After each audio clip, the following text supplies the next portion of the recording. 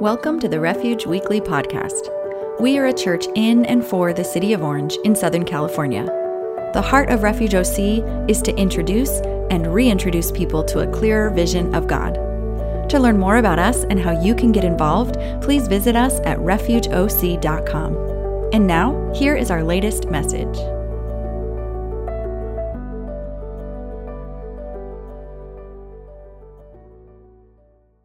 Felt so bad for you. Thank you for being here. Happy Sunday. It's a good Sunday to be here. As you can tell, we have a lot of traveling families. I think people are making up for last weekend that they had just come back from Royal Family Kids Camp and had a miraculous weekend. And I think a lot of families are away trying to catch up for the 4th of July weekend. So we're glad that you're here with us in person, but we're also online. I'm speaking to you or to you, whichever camera I'm speaking to say we're glad that you're online with us. I know Brenton is up early already and watching us Hawaii time right now, overlooking some beautiful view that I saw. So a well-deserved break for our lead pastor. I'm super thankful for the work that he does here at Refuge. I'm in Amos. So if you have your Bibles or if you're using a Bible app, I would open up to Amos. Amos is a minor prophet. So you'll find him about 2/3 of the way in the Bible, towards the end of the Old Testament, and so and he's called a minor prophet not because he's mining or that he's not as good as the other prophets. It's just his writings are much shorter than, say, the major prophets. So we have minor prophets and major prophets. So I am going to give you a quick history on that. But I did have the idea. I was thinking, oh man, I'm speaking in Amos, and I should probably get some famous Amos cookies for everybody. But I didn't, so I'm just going to tell you about famous Amos. So they're bankrupt and have gone out of business. They're no longer in malls, but you can still buy them at Walmart and Costco should you want to go get them later on today. But do you remember when they were in the malls? I used to go to famous Amos. They were in every mall. I grew up in L.A., as some of you know, and I would go to the Fox Hills Mall. That's what it was called. And that was the place where, when you're a teenager, you kind of get your stroll on and, and then you roll by, famous Amos, and you get a cookie, right? And you're hanging over the rail, looking at girls and stuff. And obviously, that's what you do in the mall. That's what I did. That's where famous Amos is where I'd go to get my cookie. So, anyone here remember famous Amos? Give me just a little. Okay, I got one person, the old person in the back. Thanks. Okay, that's great. I feel awkward now talking about this, but Amos is a phenomenal book in the Bible. It's a short book, and this afternoon I hope that you'll take the time to read the 7 chapters that it is. Amos does something that is so important for us and so relevant for us, and he reminds people that God does not tolerate injustice. And I'm here today to share with you that I am familiar with the God that does not tolerate injustice. And I want to speak from the Old Testament, and then I want to make sure I look at the Old Testament through the lens of Jesus Christ, and then I want to make sure that I look at the Old Testament and Amos and what he prophesied over Israel, and in the lens of America and over each of us individually. So if you will, fasten your seatbelts, because I have a few things that I feel like the Lord wants to share with us. But before I get too far into Amos, and as you get into your Bible, we'll be in Amos 7, so if you want to get there. I want to give you a little history to what Amos had stepped into. Amos was around the 8th century BC, so before Christ, and he was just a shepherd. They're not even sure if he actually owned the sheep. So he might have just worked as a shepherd. He might have just been someone who worked for someone who was rich. He also he was a sycamore dresser. He was someone who was borderline tree trimmer, but sycamores also bear fruit in the Middle East. It's a fig.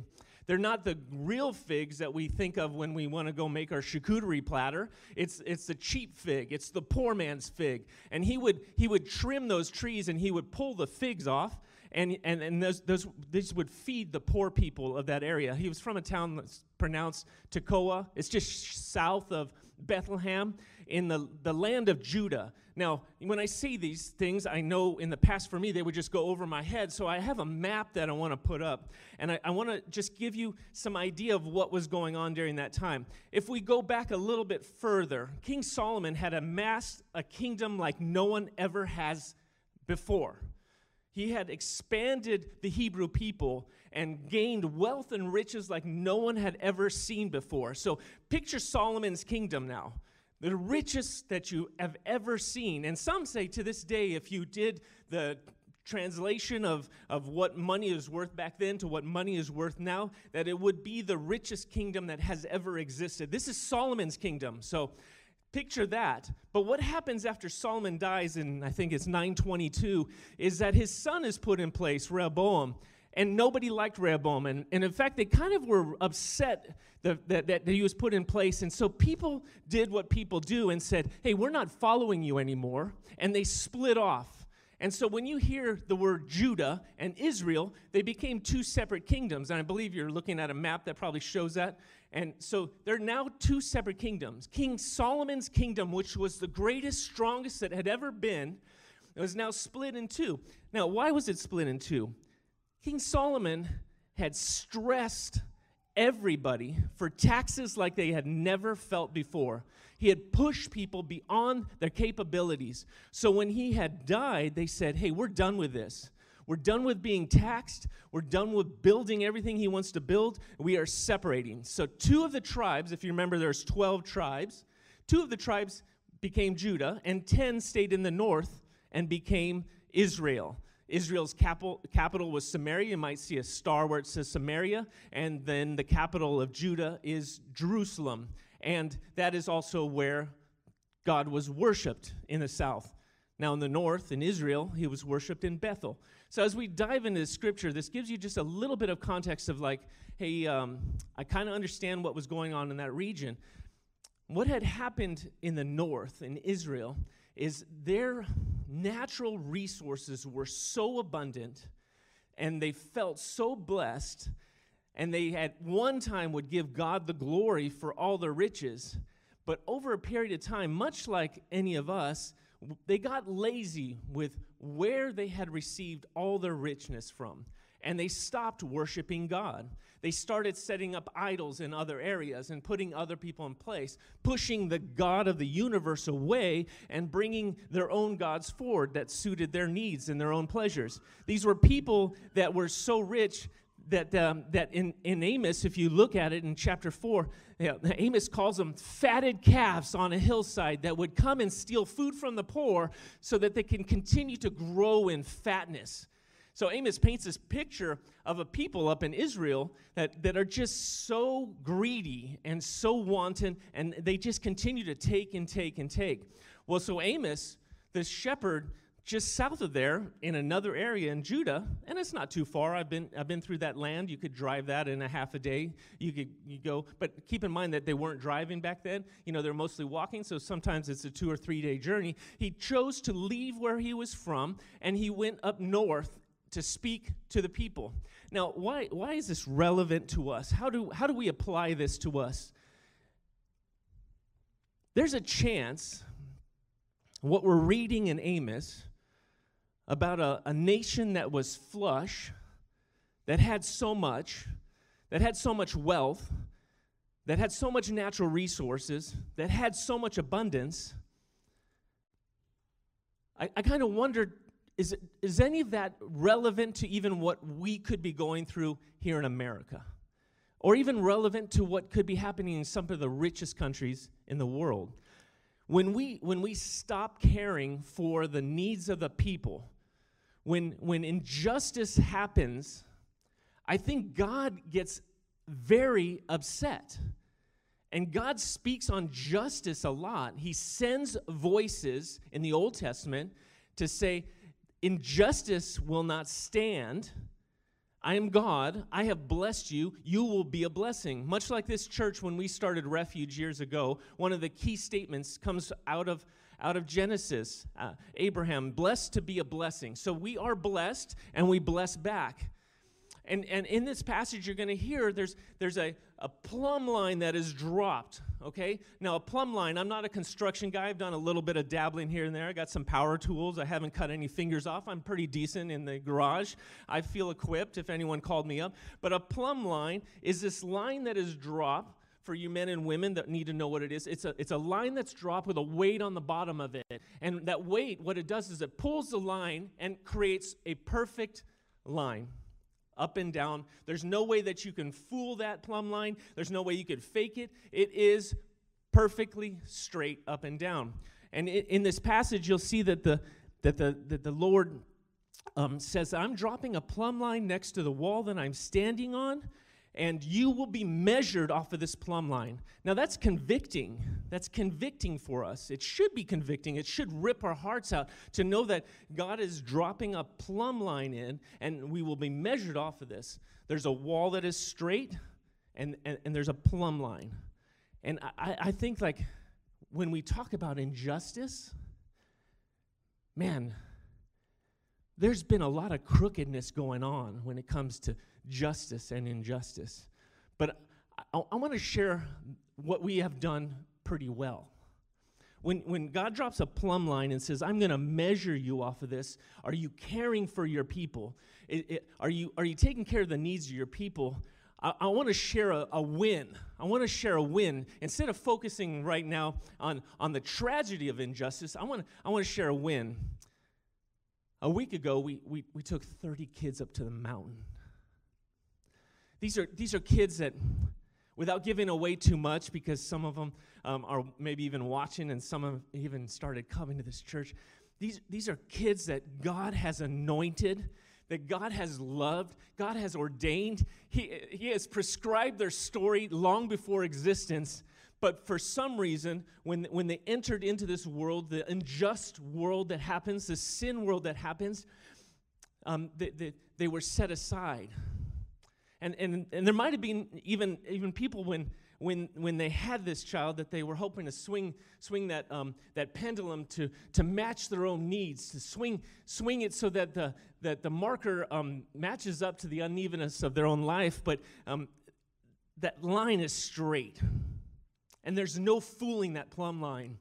But when you can take 30 kids up to the mountains, and then you can share blessing on them, if all you did was just remind them that they're loved and that they're lovable. Those are some of the greatest stories coming out of this trip that we did for Royal Family Kids Camp last week. Yes, it deserves to be talked about again. It should be talked about for weeks and for months, and we're doing it in a year, and all of you should come because it is one of the most amazing weeks. But I tell you that there's a plumb line, and an injustice was done sometimes to these kids. There was hurt and pain as they entered into foster care and moved from home to home. And one of the stories of this sweet girl, I even said to Shirley, man,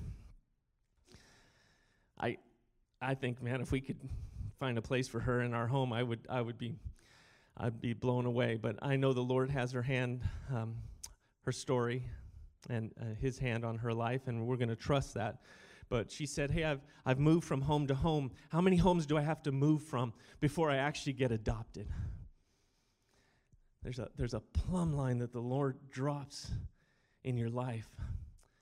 And we got to step in and square up their life and say, we care about you, we love you. And yeah, it's just 1 week. Yeah, it's just 1 week.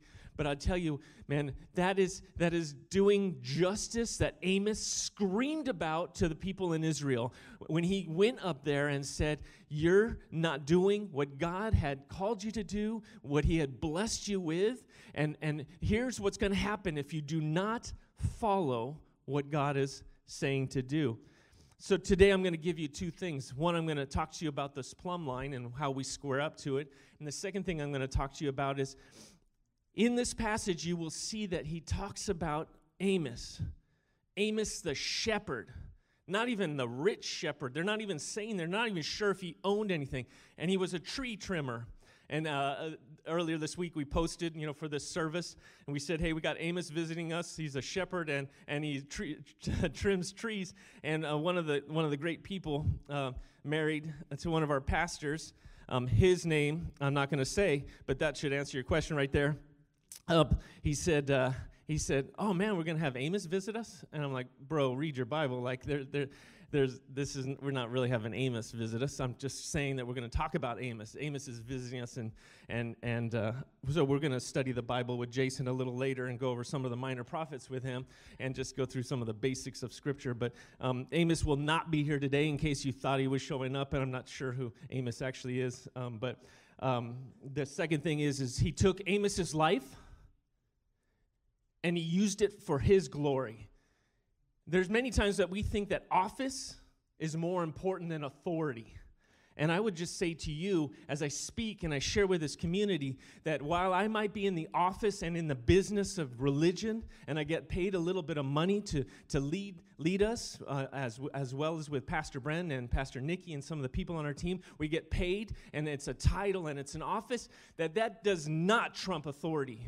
And so when God gives somebody authority, like Margaret, to lead a camp and take kids up there, that's authority. I'll take that any day over office, right?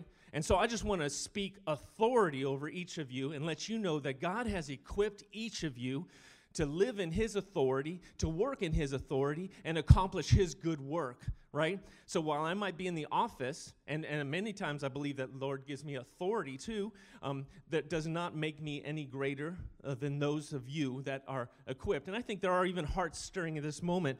We had a service years ago with a young lady who was being called into missionary work, and we spoke on this idea that look, you are called, and God wants to use you. And when He uses you, He's going to give you power, and He's going to give you authority. And so you don't have to have a title to do what God wants to do, right? And it was in that moment in one of the services, she came up to us, and Brandon and I prayed for her years ago, and she says, I feel like the Lord is calling me to the Middle East. And we said, that's awesome. That's awesome. Where do you think she is right now today? She's in the Middle East, and she's bringing God's word over there. She's loving people over there. So isn't that cool that God will do that? So if you will, turn with me to Amos 7. We're in 7 through 15.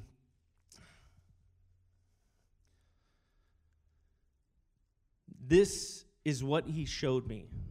The Lord was standing by a wall that had been built true to a plumb, with a plumb line in His hand. And the Lord asked me, what do you see, Amos? A plumb line, I replied. Then the Lord said, look, I am setting a plumb line among my people Israel. I will spare them no longer.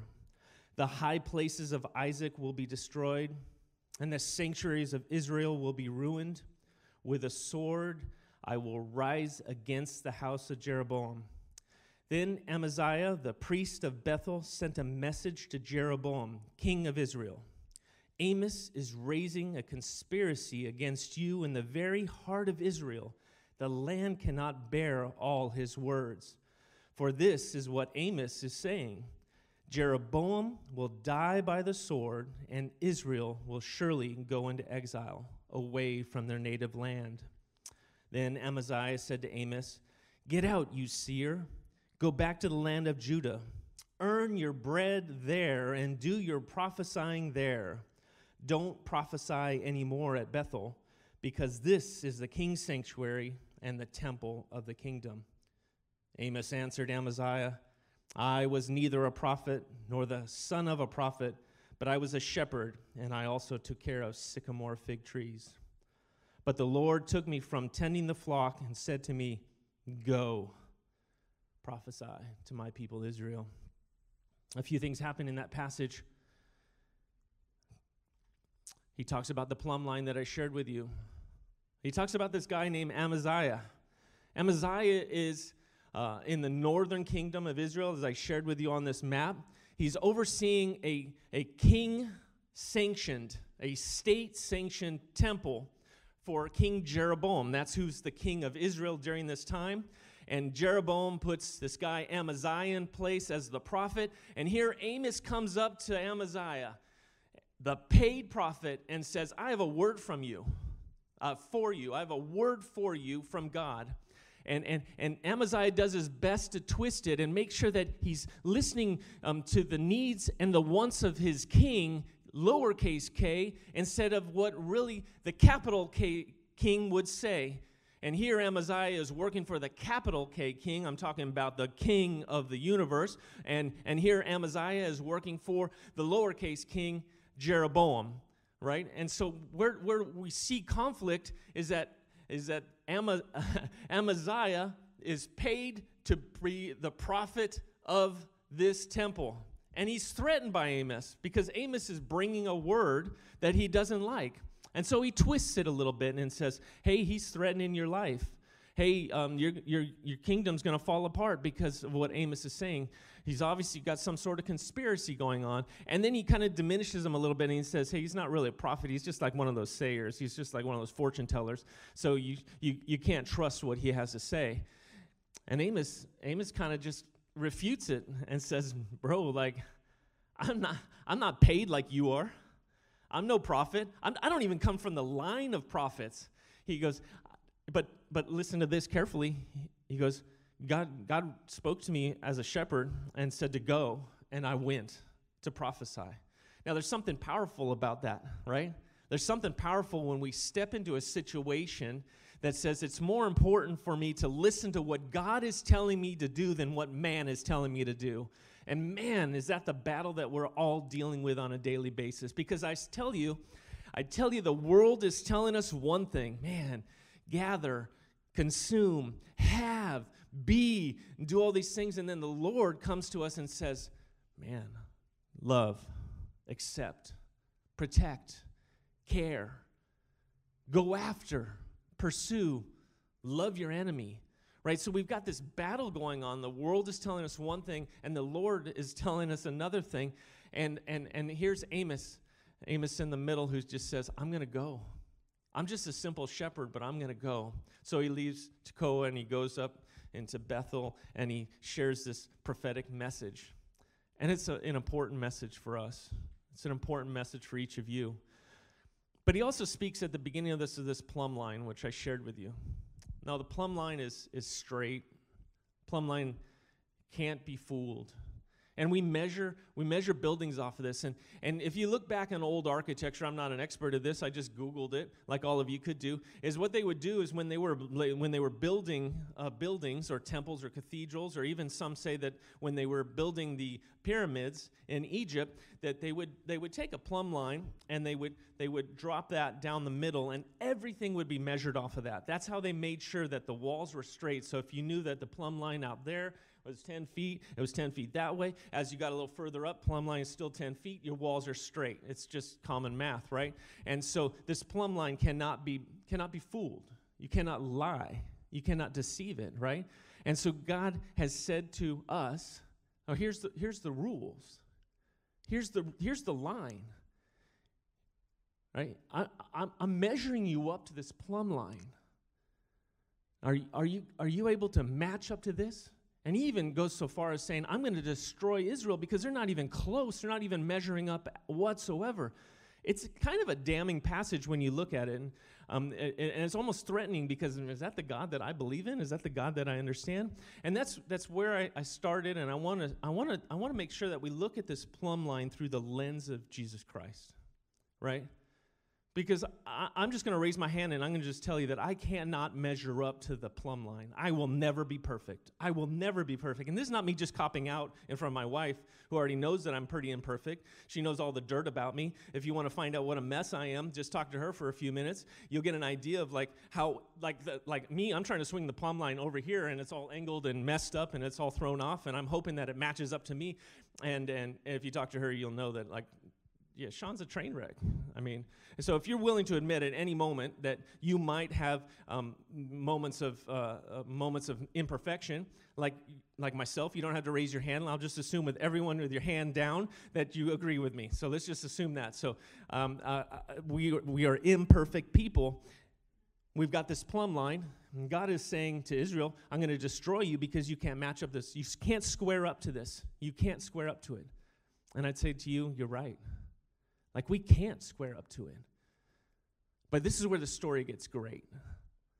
The injustice that was happening is God sent Jesus, right? And so Jesus basically stands next to the plumb line, right? And this is the Jesus that I follow, and this is Jesus that died and rose again. And this is not just the idea of Jesus. This is the Jesus that the Christian church calls Savior of the world. And he takes us and he squares us up to the plumb line through his lens, where he's saying that I'm going to pay the price. I already did pay the price. And so your imperfections, your flaws, your sins, well, the Father is asking you to follow the law perfectly. I didn't come to get rid of the law. I came to fulfill it. And what I'm asking you to do through the price that I paid is to follow me. And in following me, you're made right. You're made square. You're made whole. And I think it's great when you look at Scripture. Scripture's full of stories of agriculture and stories of construction, right? And so when we're talking construction and God being the plumb line that is straight, we get that. It's perfect. It's perfect, right? And it's we can measure off of everything, that plumb line. And then you hear, even in the Old Testament, about this cornerstone, right? This cornerstone that is Christ. And we sing a worship song, Cornerstone. And it's just such a good song. And it reminds us that he is the foundation of the architecture. So we've got Christ, the foundation, and God, the plumb line, right? Foundation is perfect. We can build everything off of that. And I think we need that in this moment. I think when we look at a passage like Amos, we get a little discouraged and go, like, man, I'll never measure up. And I don't know if there are moments like that you feel, but I feel that a lot of times when it comes to making mistakes and saying the wrong thing and frustrating the people I work with and not being encouraging, right? And so my life and this plumb line, I guess I could throw it away and just say, well, maybe God was wrong, and maybe I should rewrite what that plumb line means, and maybe if I just put my own morals on things, and maybe if I just say like that part of the Bible, but not that part of the Bible, right? Or what if I say like, guys, I think I'm okay with that, like. I go back to the plumb line. And I'd say that it's pretty clear what we're called to do. And he's calling us to live in justice and mercy. And so if we can square anything up as a church, if we can square anything up individually, is to try to move towards this. But I don't even like the word try, because what has happened is that because of Christ paying the price for us and giving us grace, he has come around the plumb line and basically saying, I'm going to measure up in your absence, in your imperfection. I'm going to make you whole, and I'm going to make you perfect. And that's how I see you. And I think that's what my hope is for you when you look at the plumb line. My hope for you as you look at Amos and his life is that you too could be called. In the ending part of that passage, if you'll bring that up, it's the last verse. He says to Amaziah, he says, I am not a prophet. Who here would agree that I am not a prophet, right? And who here would agree that I'm not the son of a prophet, right? I am a shepherd. I'm a dresser of sycamore fig trees, right?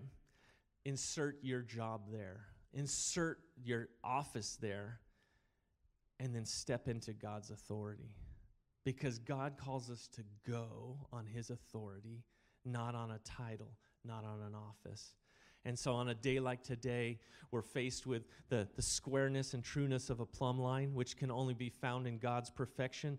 And then we are embraced because of Christ's love for us, grace that is exacted upon us on the cross, and we are freed of trying to ever measure up, because we never will. It is Christ who paid that price. And then we, as Amos, are all people that have a job. And the other job outside of that one is to go and to be a prophetic voice to those around you. And what is around you? As I invite the worship team together, I want to encourage you to who is around you? How can we be creative on a day like today? How can we lean into what Amos was called to do, what he was called out of and called into? Well, royal family comes to mind. I would ask that you would start praying about royal family. It's a year away, but in that year we have to put leaders in place. We need nurses. We need people that have psychology degrees. We need people that are counselors, that are willing to go one-on-one with a child, who will be patient for 5 days and basically never say no to this kid, this child of God, and invite them into the yes that God has for them, that will be crazy and kooky and willing to dance and willing to take a child that gets off the bus that's both scared and anxious and bringing stories of hurt and pain and just come alongside of them and just love them with adoration. That's in a year. You have a year to pray about this. But I'm imploring you now to talk to everyone you can. If you can't come up to camp, this transformational camp, there's so many other ways to serve. We meet ahead of time. There are meetings. There's fundraising opportunities. We fundraise for this church and a few other churches raised a huge amount of money, like a miraculous amount of money, to send these kids up to camp. I know you feel like I might be harping on how much the royal family has impacted me, but I want you to know it should impact all of you, because I know this church was generous. I know this is a place of generosity, not only with finances and resources, but also with time and experience. There's so much that has to happen. But I believe that there are people in this room that don't want to wait a year. I believe that there are people that are being called right now to go. Man, there's been something on your heart. There's been something that God has been saying to you late at night to do. I don't know what it is. I'm actually not a prophet, so I'm not going to try and prophesy. I'm not going to make something up. But I do know that, man, there are needs here in Orange. At any given time, just down the street, there's homelessness that's doesn't seem like there's a solution to. It can be overwhelming. There's hurt and pain in marriage.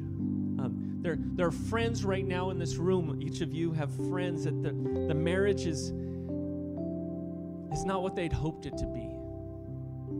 Man, they need someone like you to come alongside them and say, I love you enough to just sit with you and listen. There are neighbors that are lonely, especially coming out of a pandemic time. People are just finally reconnecting. The world seems to be connecting again, but there are still some people that are shut in. There's older people that have missed life, and some of them go to this church, and it's their only connection to the outside world is they come here on a Sunday, and then they may stay in their apartment for the rest of the week. Is God calling you to maybe just reach out to those people, like with a phone call or a visit or a coffee? Maybe your heart hurts for the schools in Orange, Placentia, Anaheim, Tustin, Santa Ana. Maybe you just are sensing that God wants to use you to do something powerful. And yeah, it does seem overwhelming. Can you imagine? Amos is this shepherd. He's got his deal. He's tending his sheep. He's pulling figs off trees. He sells them at the market. And God comes and speaks and says, go. I want you to go far, and I want you to take my message that is going to be challenging, right? And many of you are feeling that same weight and overwhelmness. And I'm okay with leaving that weight in this room because it should be weighty. Much like the weight that is pulling that plumb line down to keep it straight and taut. The weight of injustice in the world is real. And I would implore us as a church that if there is a tugging, come talk to one of us. Come challenge one of us. Hey, as a church, have we ever thought about these people? Or have we reached out to this person? Or how do we reconcile racial issues in Orange? How can we be better? How can we do that? And that weight challenges us. And so I think our hearts are tugging. My own heart is tugging this morning. So come to me. Come to Brenton. Come to Nikki. And if there's a tugging at your heart, let's see what the Lord wants to do in and through each of you. Because it isn't about office. It is completely to do with God giving you authority and anointing. Father God, we thank you for your word that pierces our heart. It challenges us. It pushes us. We thank you for the grace that sits at the plumb line and makes us whole and makes us straight and makes us new. We thank you for the salvation that is found only in through you. Lord, we pray for anyone in this room that is having a tugging at their heart to be used in a special way to reach out. Lord, Refuge doesn't own their story. I just ask that you empower them right now. And if Refuge and the leadership here can help and participate, great. But if you're calling them to go and to be used, Lord, we just know it's from you and we want to support that. And if there's anyone in this room here that doesn't know you fully as Savior, I would just pray that their heart would be tugging as well. That they would receive you as the Savior of the world, the one that stood at the plumb line and made us straight and made us whole, who perfected our imperfections, who healed our brokenness. And Lord, there's some in here that are fired up and already excited, and so I just give them the Holy Spirit, the power of the Holy Spirit that's found in Acts to go and to be excited and to go with fervor, knowing that it isn't their own strength, that it's the strength of the Holy Spirit that is going to take them where they need to go in your doing, Lord. Bless this community. Bless the people online that are watching this, and bless the people that are here in person. In Jesus' name. In Jesus' name. If you'll rise and worship with me. Thank you for joining us this week. We believe in community and would love to connect with you.